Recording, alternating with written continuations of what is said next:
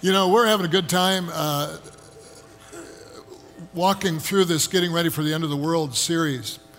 And what we found the first week we took this unscientific poll is about a third of you believe Jesus' return is imminent. About 2/3 believe, And we want to speak to the side of the spectrum because we want to imply that there's a reason for urgency. We don't want to be obsessive, compulsive over end time stuff. But we want to suggest there's always a moment in our lives that we need to live with urgency, and these are the days.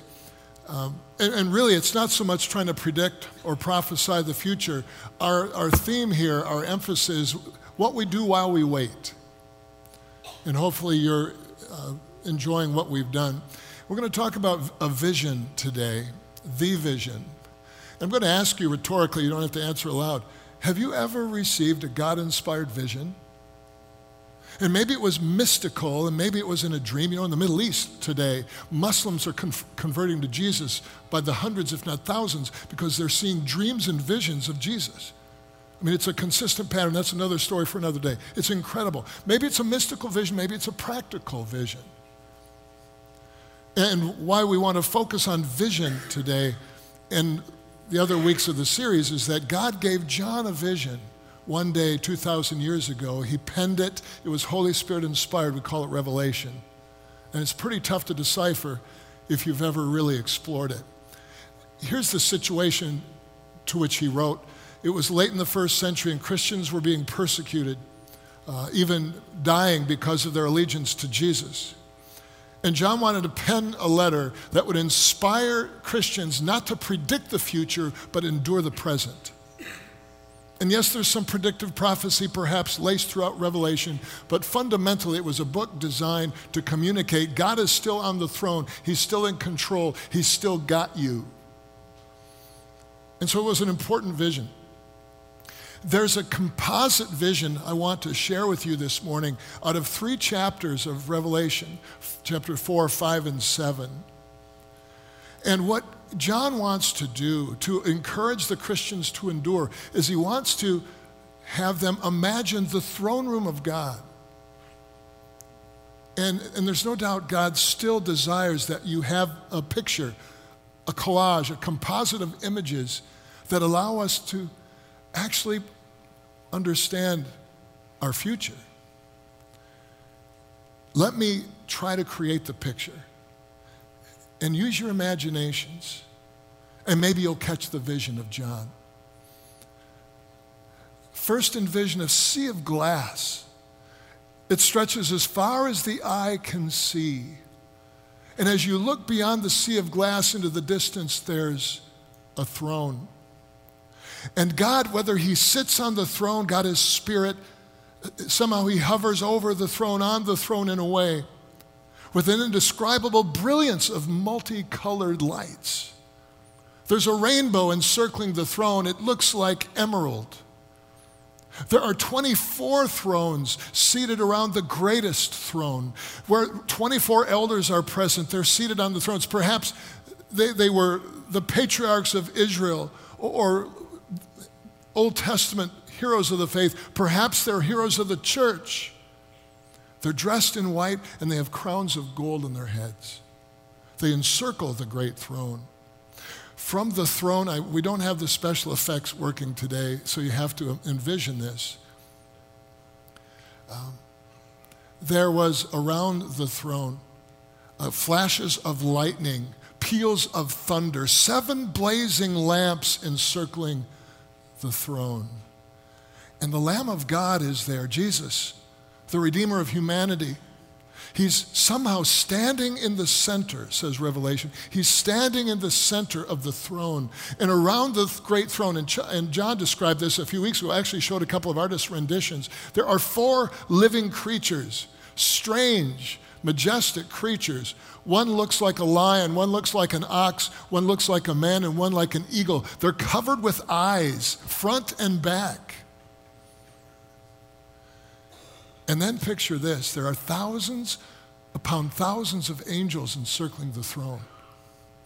10,000s upon 10,000s. And they're joined in the Revelation vision of chapter 4 and 5 by every creature in heaven and on earth and under the earth and on the sea and in the sea. And they're singing praises together, this great multitude of created beings, praising Jesus who was slain but who's conquered death. Do you catch that vision? And then John goes on to say this.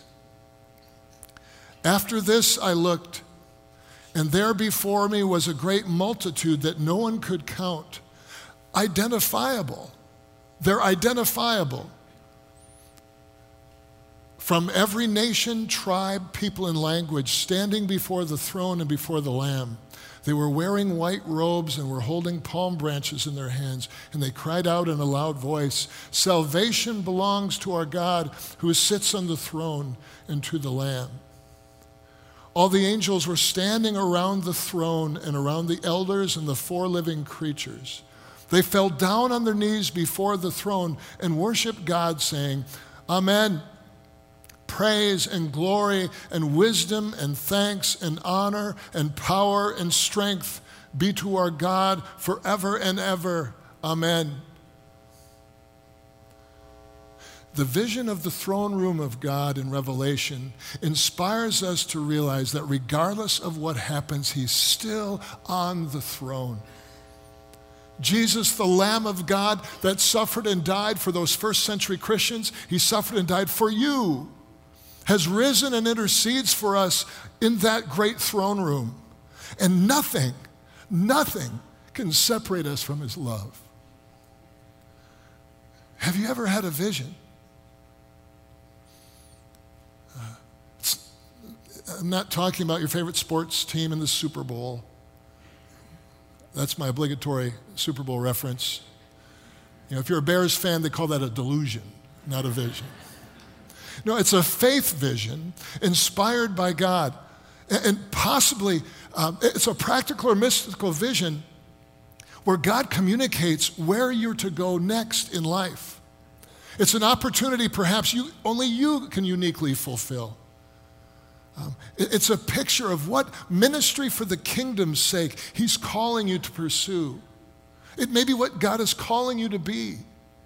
There are turning points and moments in life that God may speak, and I just want us to be aware that God has a vision for us. Those practical or mystical visions. I'm not the most mystical guy. So maybe God speaks to me in practical terms with practical visions. But I remember it well. In October of 1989, I went to a conference in Chicago at a church called the Willow Creek Community Church.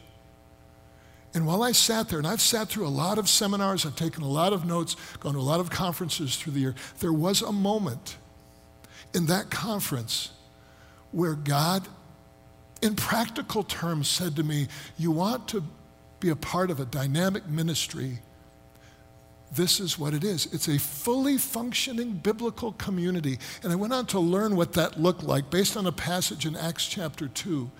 And that moment was anchored for me. And I wouldn't have described it as a visionary moment, but the fact is God anchored that picture in my mind.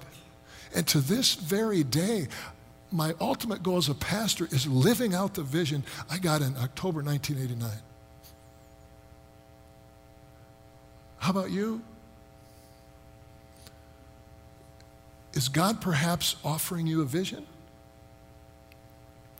See, it's a consequence of our faith and belief in Jesus. It may inspire us. It may teach us how to endure. It may do all of those things. It may even happen in this room. I want to share with you a vision that one of our sisters in Christ had in this very room, right over there. And it's a mystical vision, and some of us may not be familiar or comfortable with it, but they happen in the lives of people of faith, as do practical visions. Just watch and ponder.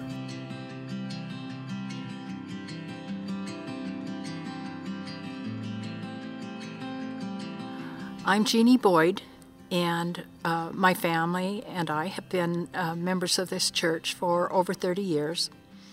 There was a wonderful experience that came to this church that I want to share with you.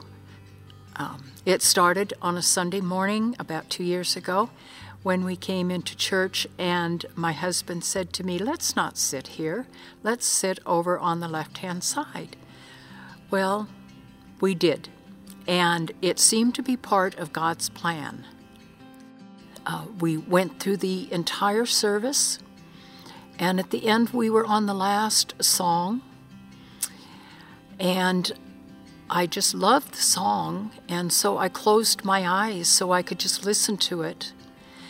And when I opened my eyes, because there was a huge white light that was coming in, and I opened up and looked, and here was Jesus.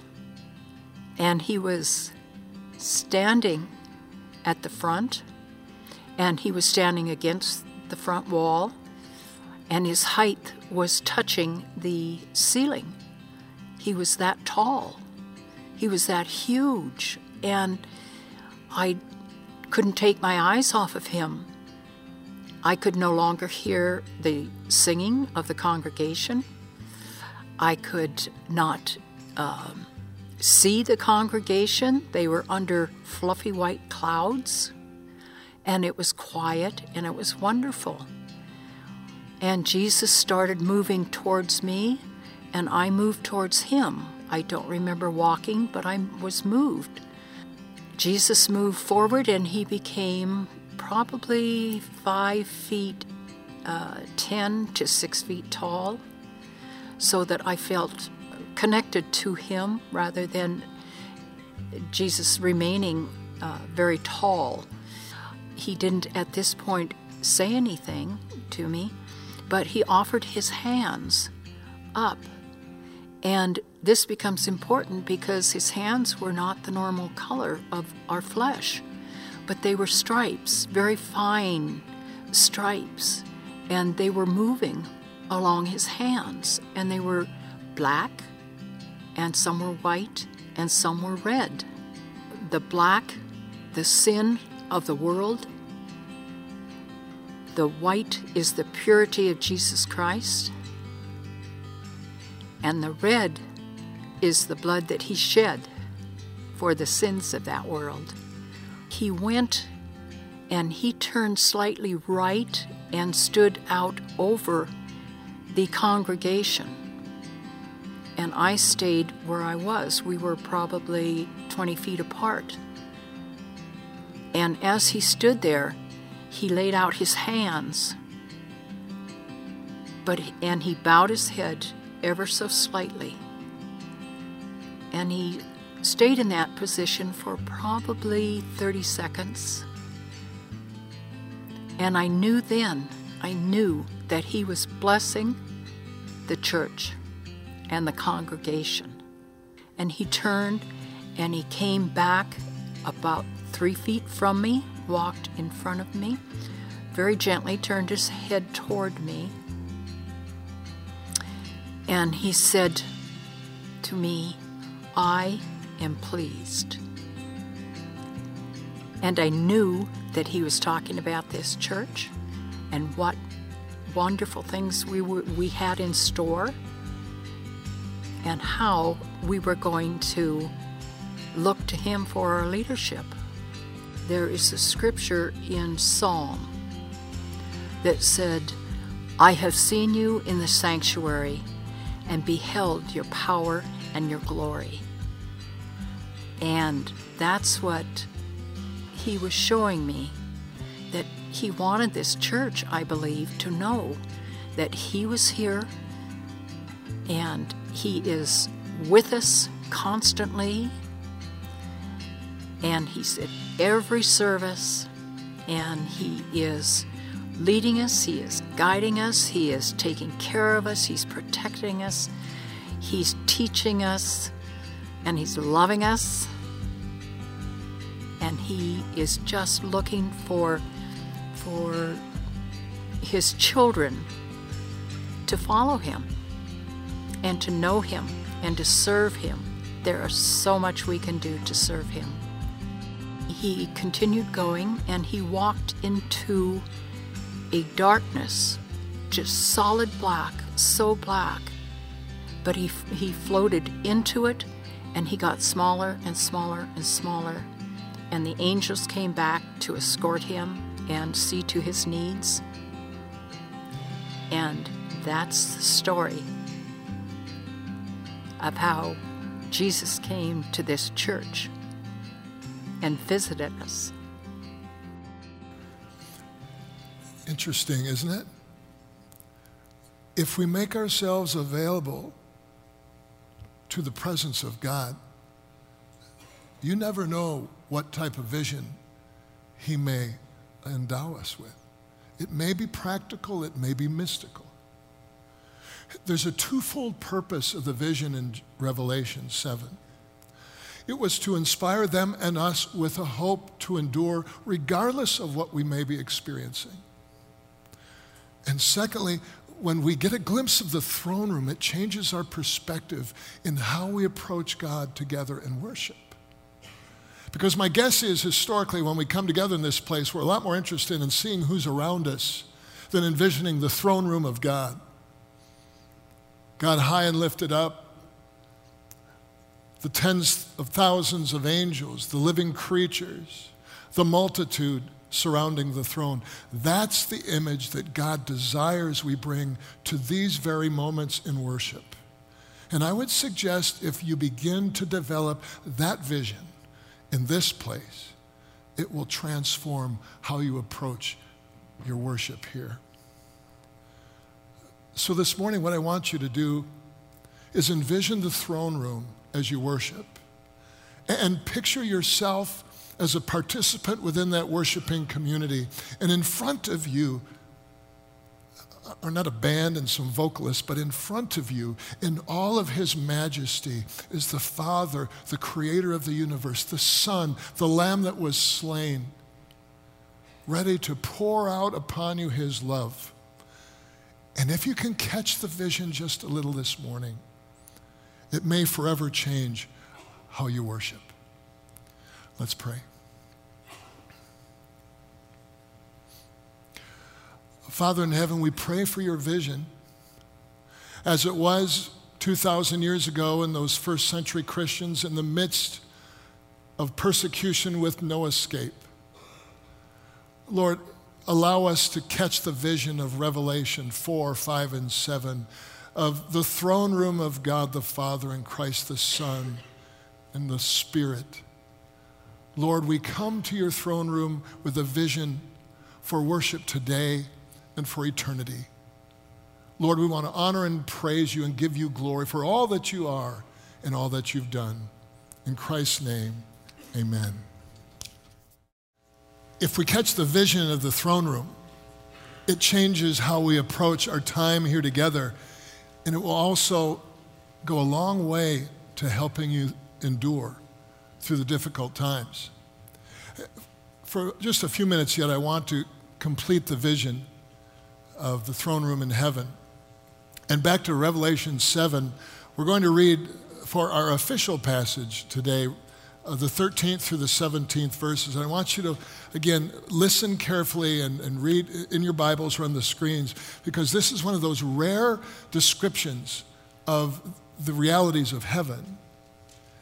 And whether you treat this literally or symbolically, it gives you a picture of what we can anticipate on that great day when we're reunited with those who've gone before us in the presence of God. Jody Worthington has volunteered to read for us today. Jody, if you don't mind just stepping up. And you know what we do here is we stand to face the middle of the room for the reading of God's word, because it's central to who we are. It's central to our vision. Then one of the elders asked me, "These in white robes, who are they, and where did they come from?" I answered, "Sir, you know." And he said, "These are they who have come out of the great tribulation. They have washed their robes and made them white in the blood of the Lamb. Therefore, they are before the throne of God and serve him day and night in his temple. And he who sits on the throne will shelter them with his presence. Never again will they hunger, never again will they thirst. The sun will not beat down on them, nor any scorching heat. For the Lamb at the center of the throne will be their shepherd. He will lead them to springs of living water, and God will wipe away every tear from their eyes. Thanks so much, Jody. You can have a seat.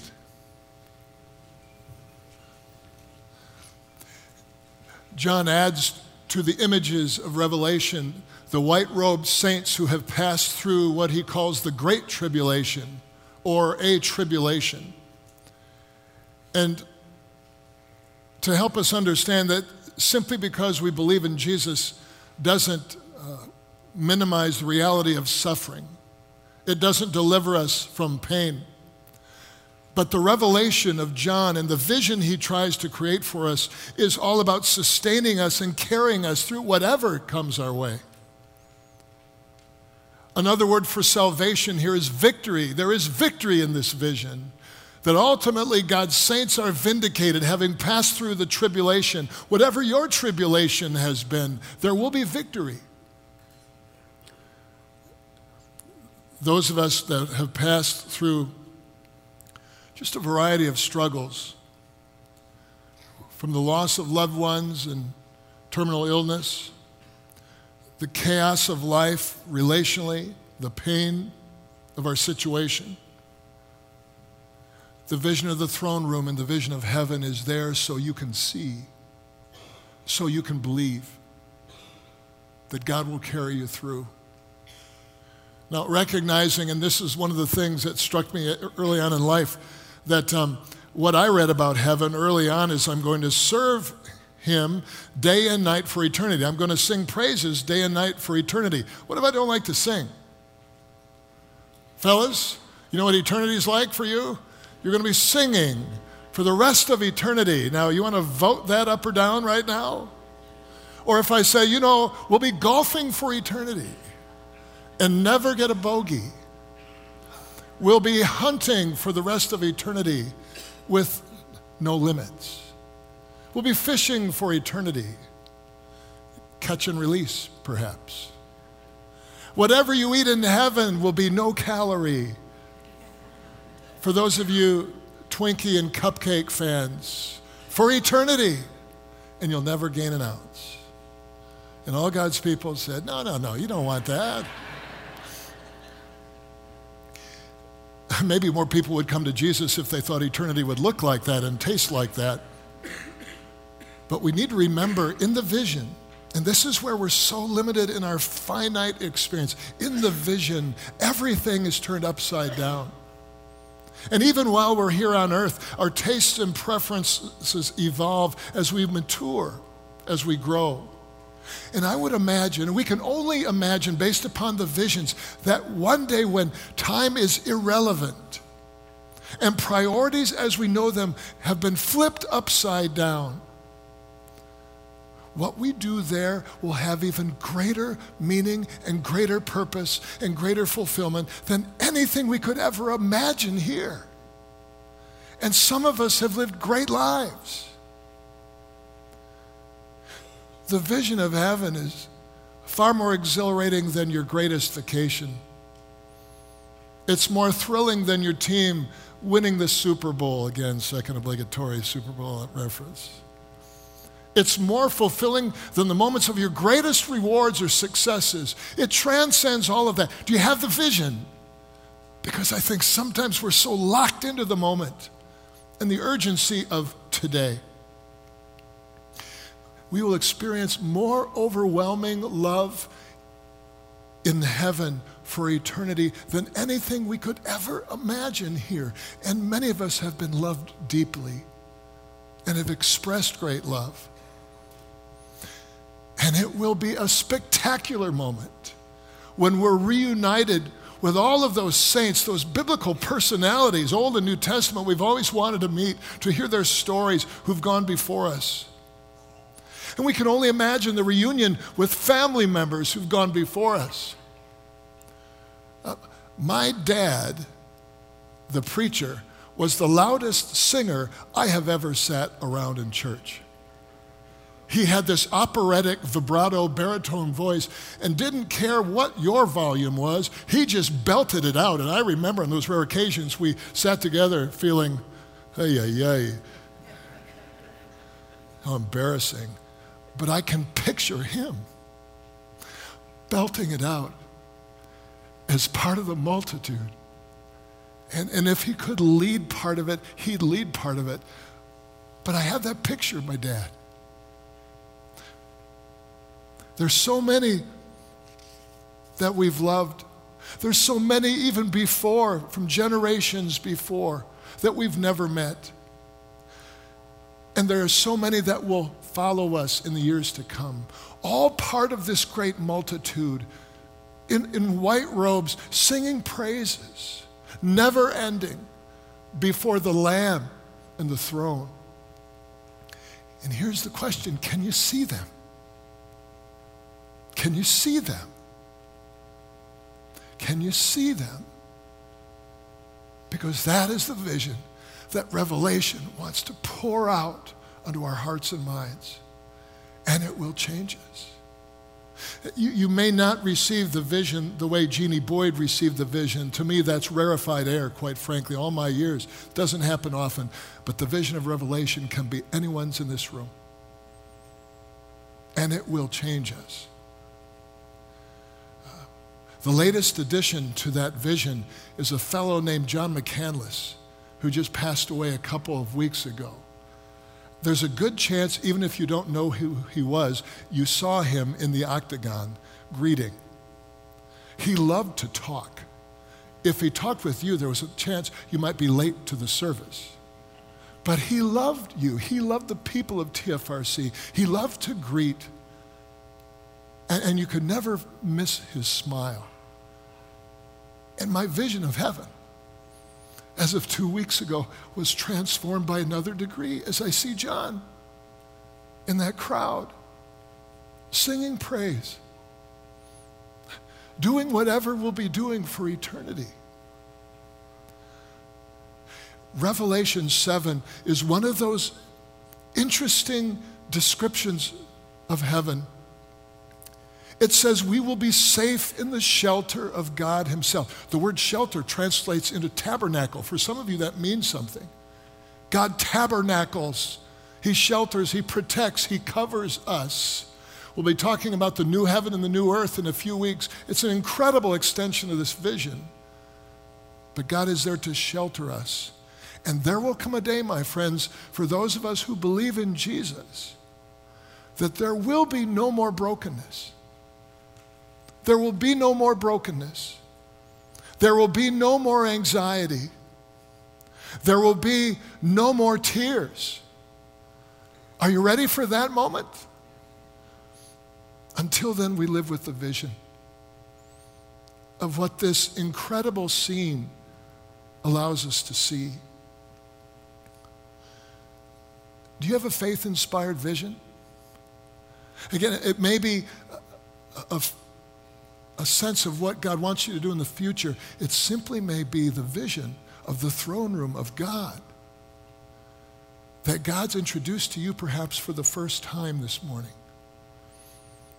If we believe in Jesus, if we're willing to be obedient, we don't have to be perfect, just the willingness to obey. If we're surrendered to his will, God has a vision for us. God has a vision for you. And in a moment in which we sense that God is attempting to speak or prompt or move, you may experience the vision he has for you. Practical or mystical, present or future. See, getting ready for the end of the world involves taking to heart the visions of Revelation that are designed to equip you to handle, to endure, to emerge victorious anything. And right now, that may seem like a long shot to you. They're written so that we might be inspired as well to worship him, to come into the throne room together every Lord's Day morning until that great day when we're ushered into his presence ourselves. And that, my friends, will be an amazing moment. Getting ready for the end of the world involves being on alert for the faith-inspired vision that God's going to send your way. And until Jesus returns on that last and greatest day, we will worship with all the multitudes who've gone before us, who now stand before God in the throne, inspiring us to do the same on earth. It's what we do while we wait. Would you pray with me?